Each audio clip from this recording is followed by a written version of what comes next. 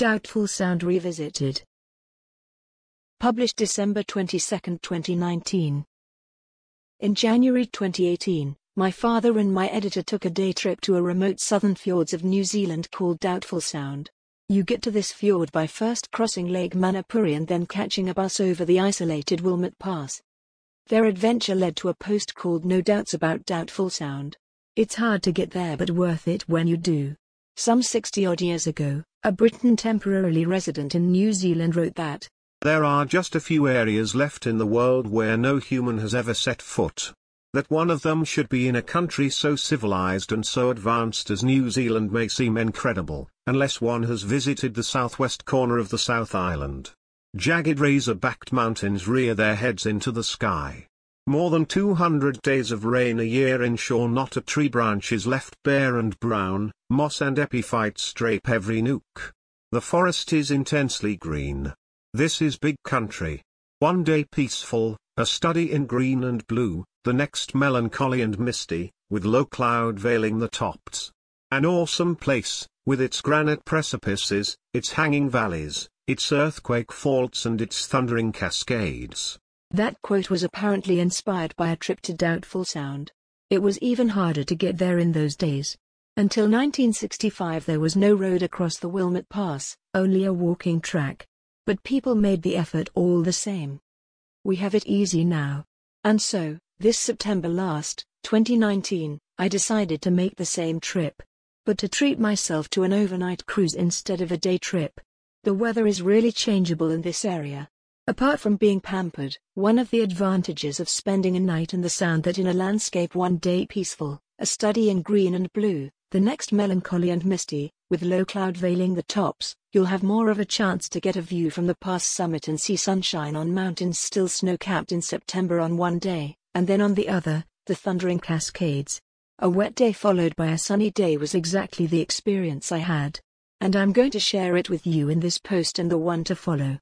But first, in the post, I've included a section of a more detailed New Zealand Department of Conservation map, on which I've sketched the route across Lake Manapuri with red dots, the route across the Wilmot Pass with a continuous red line, and the journey along Doubtful Sound with more red dots.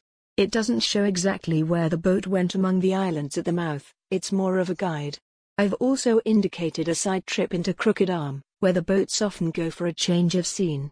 When the strong westerly winds that prevail south of the 40th parallel south, the roaring 40s, are blasting down the main part of Doubtful Sound, Crooked Arm is likely to be sheltered and serene with still, reflecting waters. Doubtful Sound is indicated on the map as Doubtful Sound, Pātea. The second name, properly Pātea, is the historic Maori name for the fjord and part of its official name of Doubtful Sound, Pātea since 1998. Maori place names are quite commonly used in New Zealand. But in the case of Doubtful Sound, Pātea, the tourist literature continues to give prominence to the fjord's English name in view of its long familiarity in the trade, and perhaps because there is a well-known locality in the North Island called Pātea as well. Whatever we call it, the fjord is 40 kilometers long, that is to say, 25 miles. The boat trip across Lake Manapuri to get there is nearly as lengthy. And as for the Wilmot Pass between, that would have been a long slog before the road went in. It's big country, all right. There isn't any tourist boat jetty on the lake. Instead, you start out on the Waiau River just south of Manapuri town, from a place with the interesting name of Pearl Harbor. The other Pearl Harbor, obviously. The Waiau River drains Lake Manapuri. You head upriver a short distance and then you are on the lake, hooray.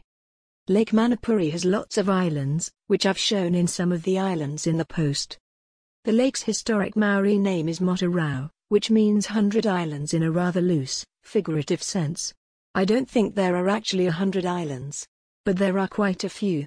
Though obviously a Maori name also, Manapuri, wasn't bestowed by any Maori but by a Scottish explorer named James Mackerrow, who seems to have got himself lost.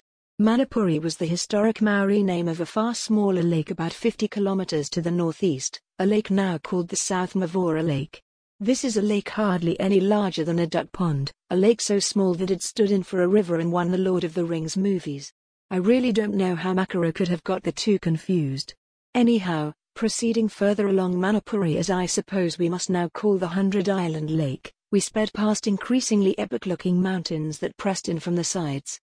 Until eventually we got to the power station, the impetus for constructing the road over the Wilmot Pass. There's not much to see above ground.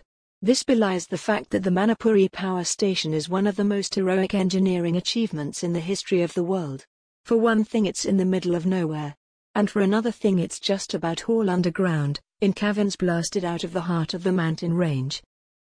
The power station takes water from Lake Manipuri at an elevation of 178 meters or nearly 600 feet above sea level, drops it straight down into a turbine hall close to sea level, and then discharges it through a lengthy tunnel under the mountains into Doubtful Sound at a place called Deep Cove, where the road also terminates and the tourist boats tie up.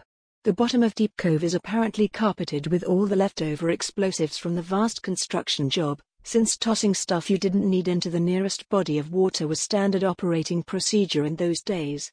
That's something to think about as you board the boat. Fortunately, Deep Cove is, indeed, rather deep. And so we crossed the Wilmot Pass to Deep Cove. I didn't get much of a view going over as the weather was bad.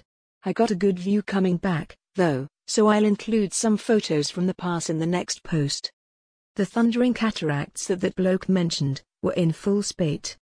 At Deep Cove, I boarded the ship that would be my home overnight.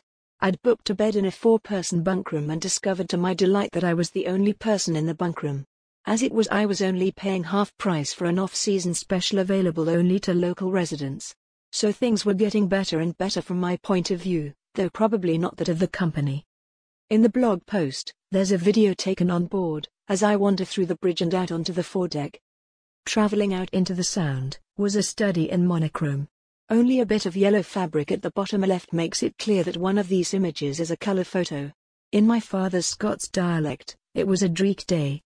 Dreek or not, we stopped for a while to go kayaking in the still waters of the Crooked Arm, where I took a few more photos. I shot a video from the kayak, being careful not to drop my cell phone into the briny. Or not so briny, as there is a layer of tea-colored, mostly fresh water that floats on top. Screening of the light allows many comparatively deep water species to flourish within the range of recreational divers, and this is something else that New Zealand's fjords are famous for.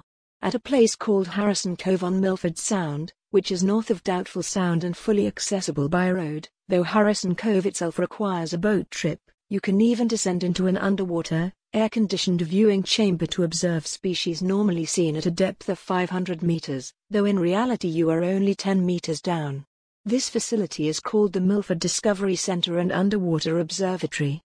Paddling about in the Crooked Arm was also a good chance to get some better photos of the ship, which is quite funky looking. It was operated by Real Journeys, one of 3 firms that operate cruises on Doubtful Sound right now, the others being Fiordland Cruises and Go Orange. Eventually we got to the end of the fjord, where it joined the open sea. Doubtful Sound is about 400 meters deep for most of its length, shallowing to about 100 meters near the entrance, after which the coast drops away to about 1,000 meters and then 2,000 meters, just like that. Though the land inshore was all once above sea level, with glaciers flowing along the surface, the fjords of southwest New Zealand were scraped out to depths of hundreds of meters below sea level by mountain glaciers that flowed along them during the ice ages, a phenomenon called overdeepening. That's what a fjord is, by the way. An overdeepened inlet of the sea created by a vanished glacier in a country that was once heavily glaciated or perhaps still is, such as Norway, southern New Zealand, southern Chile, Iceland or Greenland. Such an inlet normally has very steep sides that keep going down to the bottom, which normally is flat as the sides are steep, a form that is called a U-shaped valley if the bottom is above sea level, as it is at Yosemite for instance. No matter what country it's in, the entrance of a fjord is usually shallower than the main part. One reason for this is that glaciers start running out of puff toward the end. Another is that the end also gets choked with rocks that the glaciers have transported down from the hills and scraped up from the bottom of the fjord, a great heap of boulders and gravel called the terminal moraine.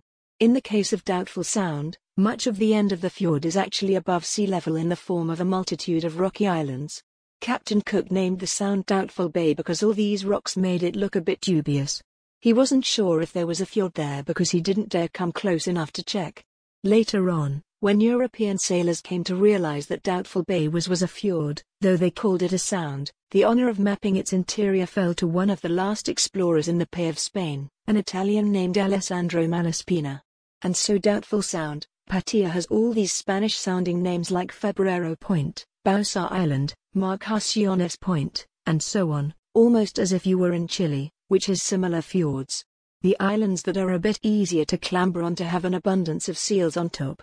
The main species in Doubtful Sound is the New Zealand fur seal, which also occurs in Australia. Known as kakeno in Maori, these fur seals were nearly hunted to extinction in the 1800s. And so the sun went down. We tied up in a sheltered spot where we were served a lovely and social dinner, another highlight of the overnight trip.